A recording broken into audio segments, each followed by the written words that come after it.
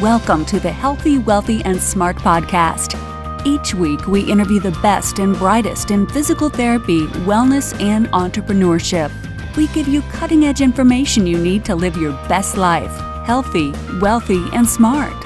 The information in this podcast is for entertainment purposes only and should not be used as personalized medical advice. And now, here's your host, Dr. Karen Litzy. Hey everybody, welcome back to the podcast. I am your host, Karen Litzy. I want to thank you for tuning in today. And as we start to get to the end of the year, I love having guests on that can serve as inspiration, that can help us think about whether it be our clinical practice or our business practices differently and get us kind of moving forward, setting goals for 2020. So today's guest is just that person.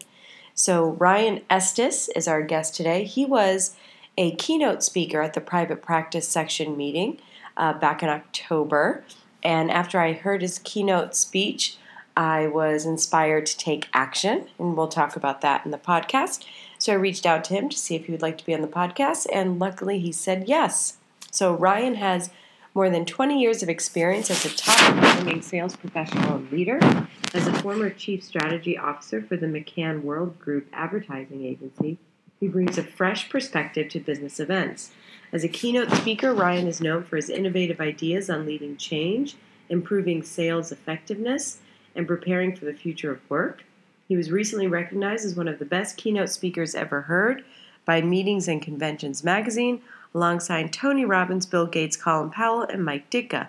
Ryan delivers keynote speeches, courses, and online learning with an emphasis on actionable content designed to elevate business performance. His curriculum emphasizes emerging trends influencing leadership effectiveness, sales performance, and customer experience. He helps participants prepare to thrive in today's ultra-competitive, hyper-connected business environment. Ryan supports the world's leading brands including AT&T, Motorola, MasterCard, Adobe, MassMutual, the National Basketball Association, the Mayo Clinic, Honeywell, Thomson Reuters, Ernst & Young, Lowe's, and Prudential.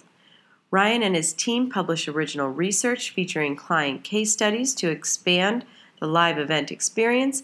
He is also the author of a popular blog on business performance. His writing has been featured in Inc., Forbes, Entrepreneur, Fast Company, Smart Brief, Business News Network, Crane's Business, and Yahoo Business. In today's episode, we discuss 3 actionable tips to constantly reinvent your business, how to stay relevant and achieve excellence with changing customer expectations, 4 key practices you should adopt to thrive and avoid stagnation, and why you need to reframe problems in order to produce lifetime customers. So I want to thank Ryan so much for a great episode today. And if you have a business, even if you work within a business, so I'm talking about most everyone, this episode applies to you. Just some great tips on how to stay relevant, how to keep being innovative and productive, and how to keep your customers happy. So enjoy. Hi, Ryan. Welcome to the podcast. I'm excited to have you on, so thank you so much for joining me. Thanks, Karen. It's great to be here. Yes, and so like I mentioned in the introduction, Ryan was one of the keynote speakers this year at the private practice section annual meeting in Orlando, Florida. And I really loved the keynote, which is why I reached out to you. I took action now, like you suggested, and we'll get into that. Did. It's part of my TAN plan. We'll get into that a little later. Reached out to you via social media, and so here we are. But I have to say, I really enjoyed the keynote, and Thank you. Yeah, and it took a really emotional, interesting turn in the middle. And I feel like in speaking with other participants, that was unexpected and welcomed, and really got people to sort of grab onto your words and take it to the end. So well done from a speech blueprint standpoint. Well, I appreciate it, and I think in experiences like that, a little emotional resonance is a good thing, because I think that helps helps the TAN plan, which I know we're going to talk about, get a lot of attention. So that's always the goal. Yeah, it was great. So thanks so much for that. But now let's let the listeners who weren't at PPS get a little bit more information from you, a little taste of that keynote. And one of the things that, we were kind of talking about before we went on the air is at the private practice section, there are a lot of small business owners, a lot of entrepreneurs, and a lot of my audience are, yes, maybe work in healthcare, but are also entrepreneurs. And we were talking about kind of customer expectations and how those expectations has changed over maybe the past couple of years. You probably have better research than I do on this, but can you talk a little bit about customer expectations and how they are kind of changing the small business or entrepreneurial landscape? All right. Well, customer expectations are skyrocketing. They're changing fast because the world around us is changing so fast. I mean, I'm actually sitting at home right now, and when we get off this podcast, I can turn to my left and say, Alexa, paper towels. And in an hour, paper towels are at my front door. And that experience and experiences like those are elevating my expectations of everything. So as a consumer, I have a whole new set of standards with respect to customization, personalization, efficiency, expertise, sense of urgency, and how I spend my time. And for the small business owners and entrepreneurs that are astute, aware of that, and evolving their customer experience to meet customers where they are, the future looks pretty bright. And let's say, okay, we'll take me as an example. So I'm a small business owner, and I really like the way my business is running. I'm successful. I've been in business for 10 years. If it ain't broke, why fix it? So what kind of advice would you give to me? I'd have some real thoughts about that. I would say if it ain't broke, it's the perfect time to break it, because success breeds complacency, and complacency is the ultimate recipe for disruption. And the reality is, for so many small businesses and small business owners, they don't change until there's a crisis, or they're experiencing some significant pain. And so often at that threshold, it's too late. And you're on the verge of losing market share, getting commoditized, having your margin squeezed. And I know this from personal experience. If you remember from the keynote, my opening story was about exiting the advertising agency I worked for. Mm-hmm. And the reality of that situation is we had just deep pockets of resistance to change. We wanted to kind of continue to do what we always done, follow the playbook. And when the world around you changes and the marketplace changes, that's just such a recipe for disruption. And so having lived through that, I vowed personally, I am never going to experience that pain again. So the mindset of a small business owner today has to be continuous reinvention. Change is no longer an event. It's simply a way of existing if you want to remain relevant and thrive into the future. And can you give some examples of maybe what you do with your own business to constantly reinvent? Because I feel like we can say you need to constantly reinvent, and I feel listeners out there going, okay, great. Well, what does that mean? Yeah. So I'll get real specific. So a couple of my, because here's the reality.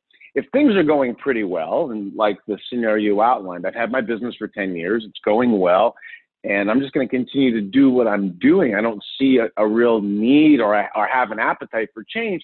And when things are going well, that's true, because change is uncomfortable.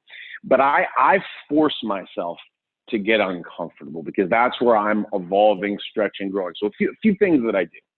Three things, three very specific, actionable tips. I am always in my business conducting what I refer to as 3 little experiments. I could be experimenting with my marketing, a partnership, new software. And the goal of the experiment isn't necessarily to have wild success. The goal of the experiment is to learn and iterate forward. So I'm trying new things that I think could help our business.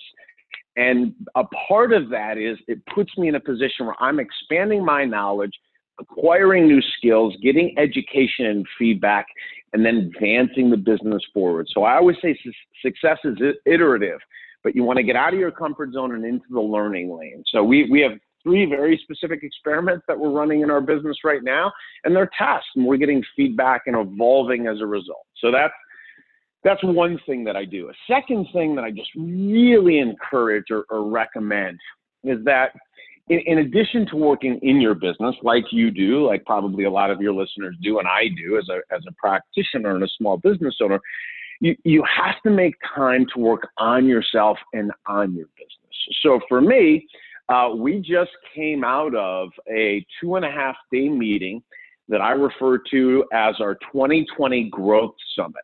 So this is literally shutting down email, shutting down the phones, 2.5 days with my team and some of our partners. There were 8 of us attending in a room for 2 days with a very buttoned up agenda talking about the future of our organization. And, you know, that we're tearing apart the business and challenging ourselves to think about growth into the future. What are our priorities, budget, assessment, looking back, looking forward, recommendations, competitive intelligence, I mean, all of it. So, you know, that type of time kind of out of the business to work on it, I think is imperative to having kind of a good solid plan and direction ahead. So that's a second recommendation is take time out to strategically work on your business.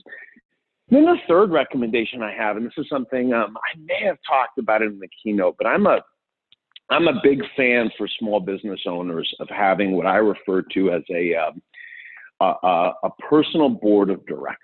And I have 8 people that I've invited formally to sit on my board of directors. And I invited people that I had a relationship with, that I had a lot of trust and respect for their opinion or what they were doing, say, in their specific area of expertise. And it's the invitations were fairly informal, but what it's done is it's given me access to these 8 people who have competency and skills perhaps to shore up some of my gaps. And I'm able at inflection points or when facing a critical decision or a juncture, or I'm considering making an investment, I have a group of people that I can reach out to and schedule time with to use as a sounding board. And I think entrepreneurship at times can be very isolating. And you feel you can get to a point where you feel like you're making decisions in a vacuum. And having an advisory board has been such an invaluable part of my growth, particularly over the course of the last couple of years. So those are 3 very kind of tactical things that I think everybody listening could think about as it relates to their own business. And all of those 3 examples are things that are pretty doable for everyone. It's not there are things that are so outrageous. Like when you say 3 little experiments, you mean small, not like I'm going to restructure my entire business, but you constantly throughout the year are doing this. Do you say I'm going to do 3 little experiments a year, or is it like every quarter or 6 months, or am I getting too into weeks? No. These are good questions. I would say I'm always running 3 experiments simultaneously. So let's say we're working on a marketing project. It's a bit of an outlier, an experiment, something we wanted to try. It's sponsorship around some of our content, branded content. And I'm not sure where this is going to go or if it's realistic. And so we're testing this. I've reserved a little bit of budget, a little bit of investment, a little bit of capital. We're going to go down this path and then evaluate it. But through this process, we'll learn things. We'll uncover things. We'll get customer feedback. We're working with, our marketing partner. And so they're small tests that, if there's traction and the evaluation is, this is beneficial and we could build it, then it, that we may expand an experiment. So, but that's the idea. They're small because, and I'm a big believer in that. Success is iterative. You want to be doing little things. There's a just thought about that. It's like the minimum viable effort. There's BJ Fogg, who's he wrote a book about tiny habits and small changes, and his idea is that to create, he's a professor at Stanford, and his idea is that to create a new habit, you need to simplify the behavior and then make the change so tiny, so little, so ridiculous that it's just something that's easy to do. So no, you don't want to, you want to take calculated risks, not something that's going to jeopardize your core business. So that's when I think of 3 little experiments, and then you build on those things based on your expanded knowledge, experience, perspective, exposure. You can start to iterate your business forward.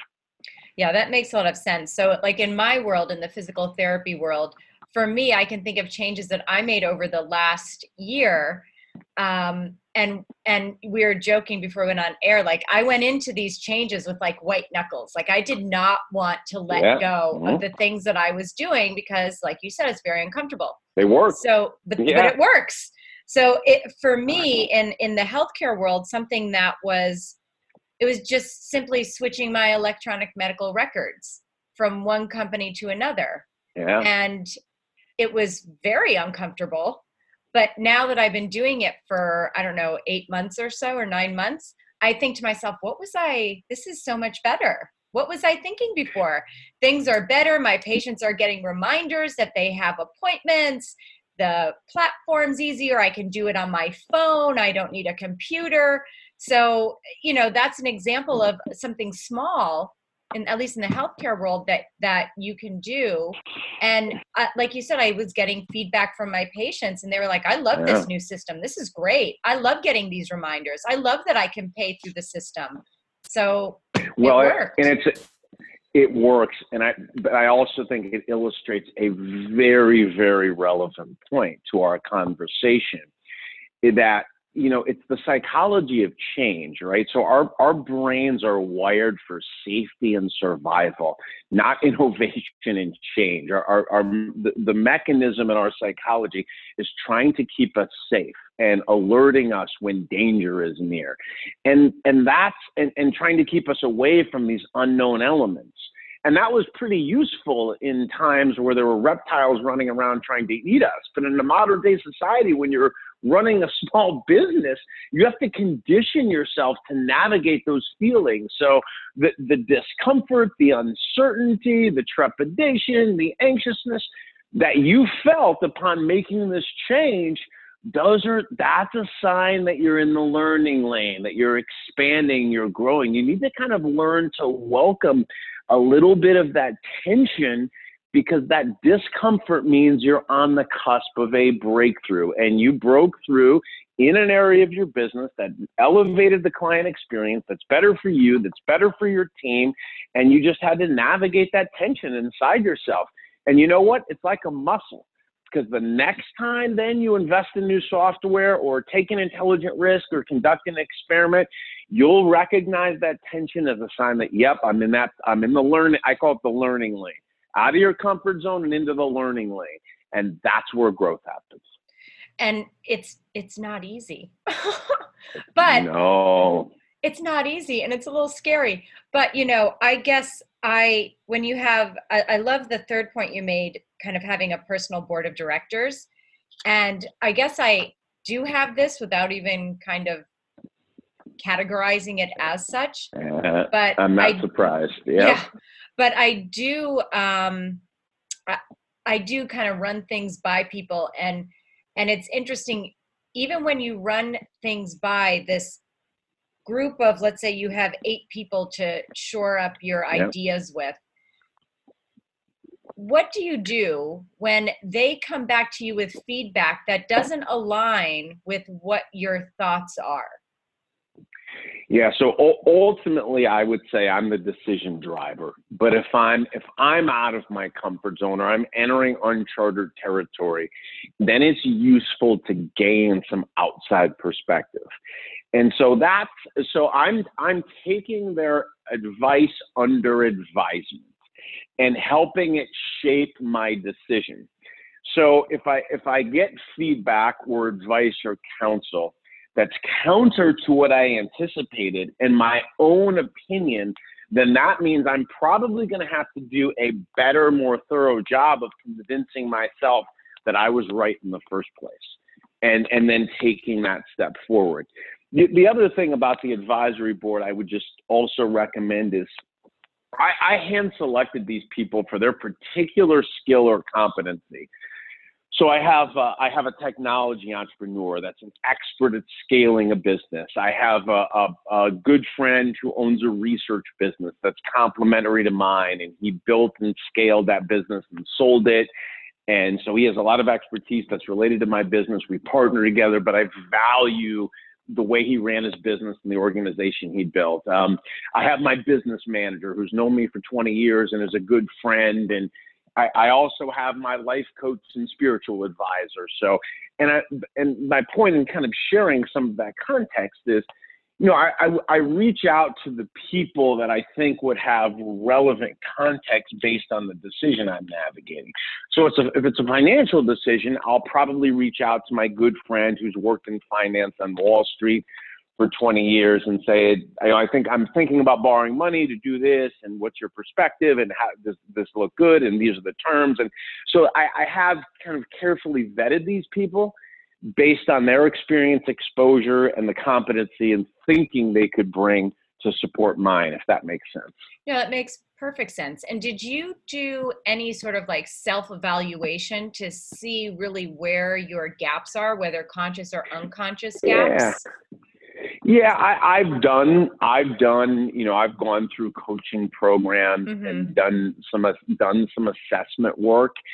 And then I also just recognize, you know, after having been in this business for a decade now, what some of the things that I'm really good at, some of the things that, you know, I'm not strong in. And so I think at this kind of point on the journey, I have some exposure to that, and some of it's based on my previous experience too. You know, I'm not a finance expert. I've never scaled a business and sold one, and you know, I'm not a technology expert. I've never launched an app. So these are things I'm like, these are things that, you know, as I move forward and navigate these waters, you know, it'd be good to have people that occasionally can jump in the boat and row with me, and that elevates my confidence too.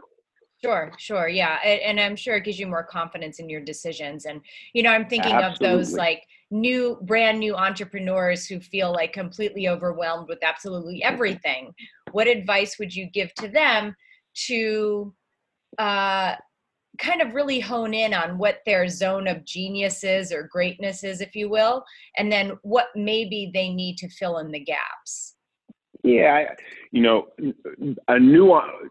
first of all, new entrepreneurship is overwhelming. Totally.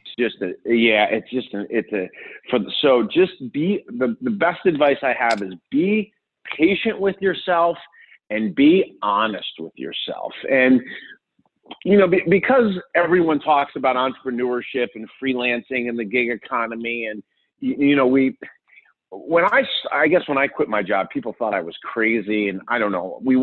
Entrepreneurship is so celebrated in our culture today, and it's really happened in the last 10 years. You know, we've got magazines like Fast Company, and we're putting, you know, these YouTube millionaires on the cover of Inc. And I don't know. It's just, so I think there's all this pressure to succeed and scale and just, I would say, just remember, focus on the next most important thing. Build what you'd want and you know, achieve some semblance of success before you move on to the next thing. Focus is so critical for an early stage entrepreneur. It's so easy to get distracted and try and do 17 things at once. Well, and then you want to be networking, so you're meeting with people in a coffee shop that did it before you, and you're just slow down, focus, get the next thing right.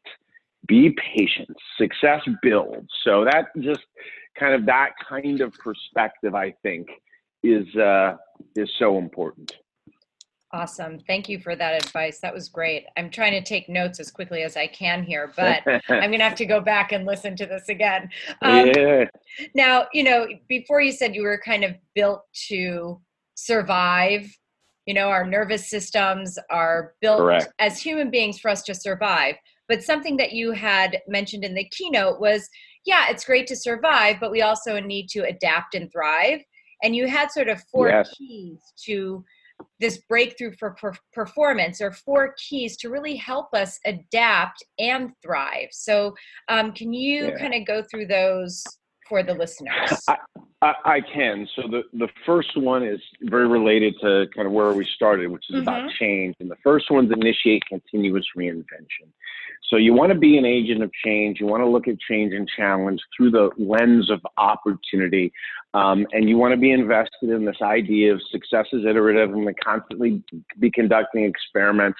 And really, I'm gonna disrupt myself before the marketplace or competition does it for me. So stay in the learning lane, push yourself, get uncomfortable. That's the first one. The second one is really about customer experience. The idea of brand the customer experience. We're in the experience economy. We touched based on how fast customer expectations are changing. The actionable recommendation around that is audit your own customer experience. Look at every customer touch point you have, online, offline, and look for opportunities to elevate it and add more value and make the experience better for your customers. Meet customers where they are. The third one it's related, but it's really about kind of the internal operation of your business, which was be a culture champion. I think culture is a catalyst for employee engagement, discretionary effort, and contribution, and culture is merely a reflection around how you lead. So think about purpose, vision, values. Why are you doing what it is you're doing? And what are the people who join you on this journey going to get out of it? And employee experience and customer experience will always be directly correlated. And then the last one was take action now. You talked about a TAN plan. That's the acronym. Take action now. And it's that great leaders, entrepreneurs, small business owners, they have a healthy action orientation. So they don't get paralyzed. They're able to make decisions. It's the idea that you take in new information and then you immediately take action on those ideas, right? So just like this, you're listening to a podcast, you invest 30 minutes, 45 minutes, you're reading a new book. It's then taking a pause after you've taken that information in and say, okay, what can I decide and commit to doing differently that's going to create some momentum or advance my cause? And that's, really successful people. They're hungry for information, but then they back it up with action orientation. And those are the four tips.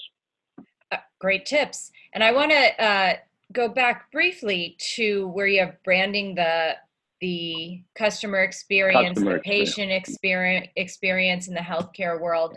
Oftentimes people use the B word, I call the B word branding, to be all encompassing, right? Yeah. Like you just have to work on your branding or be a better brand. Yeah. But yeah, that's not really it. So it's sort of this flippant term, Yeah, I have an ad agency background, so I probably throw that word out too much. I like how you call it the B word. That's actually good for me. But let me clarify. So I guess a more specific way to describe what I mean by brand, it's establishing an identity, standards of excellence, right? A way you go to market, tell your story, engage customers, deliver service, follow up and follow through, that differentiates you from the competition and that delivers value or resonates in a compelling way with customers, right? It's how you do things.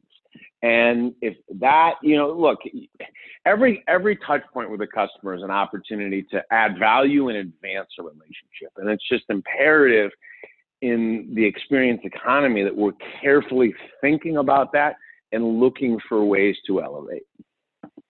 Yeah, and I love the example that you used. Where were you, at a Ritz-Carlton or something? Oh, yeah. Is that where you were? Yeah. Yeah.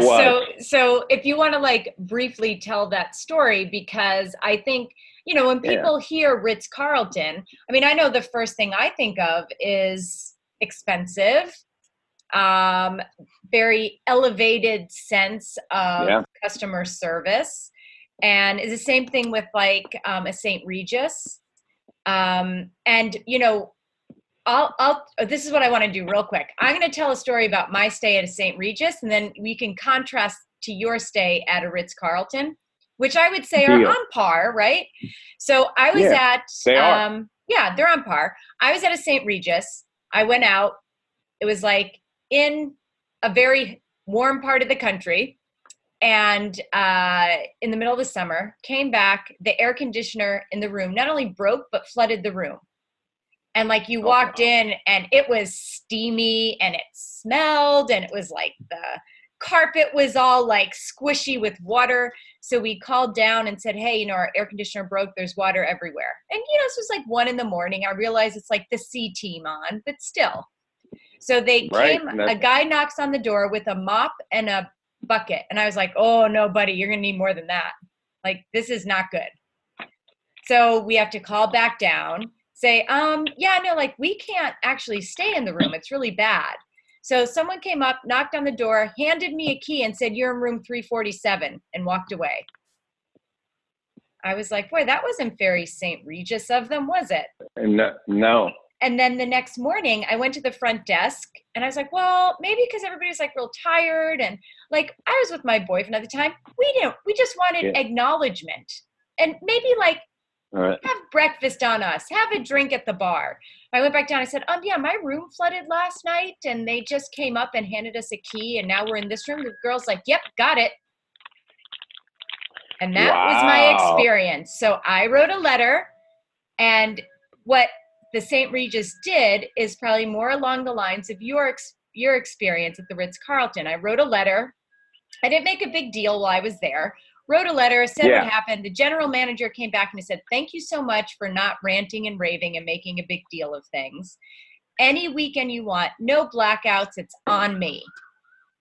So we took a weekend. They gave us that's a sweet redo. They gave us a whole redo. And now I'm like, I would stay at a St. Regis again in a heartbeat.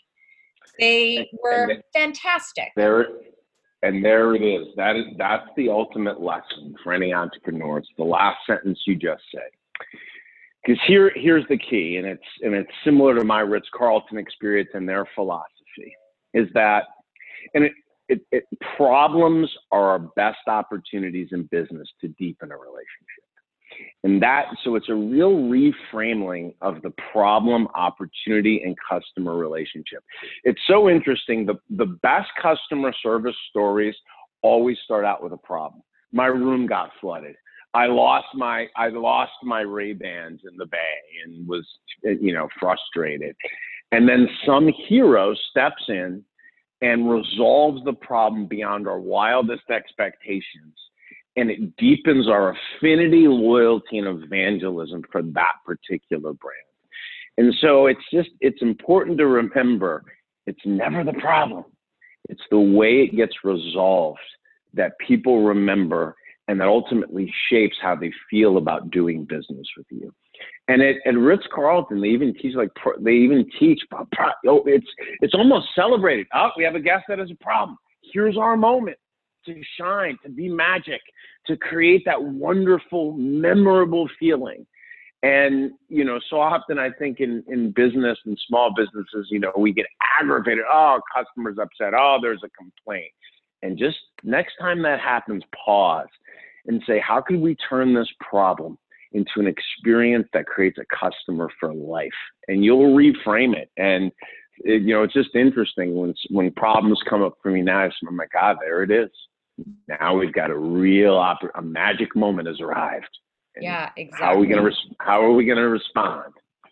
Exactly. And for the listeners who weren't at PPS, and you correct me if I'm wrong, but you were like paddleboarding in the bay, you lost your sunglasses, and like some guy that worked at the Ritz-Carlton went snorkeling down and got them for you and returned them to you. And you were like, what in the hell? Yeah. And keep in mind, I never said, hey, I lost it. It was my fault. I lost the glasses. And he just overheard me talking about it. I never went and said, hey, this happened to me. So it was just totally my thing. And the fact that they picked up on that and went and did what they did. And I was just, I was dumbfounded. And the more I researched and unpacked it and learned and actually spent some time with one of the executives at Ritz-Carlton that runs their leadership academy, you learn how baked into their culture that is, right? So it's their values, it's their service standards. I mean, one of the great things at Ritz-Carlton is that, they have these very simple standards for how they greet and interact with guests.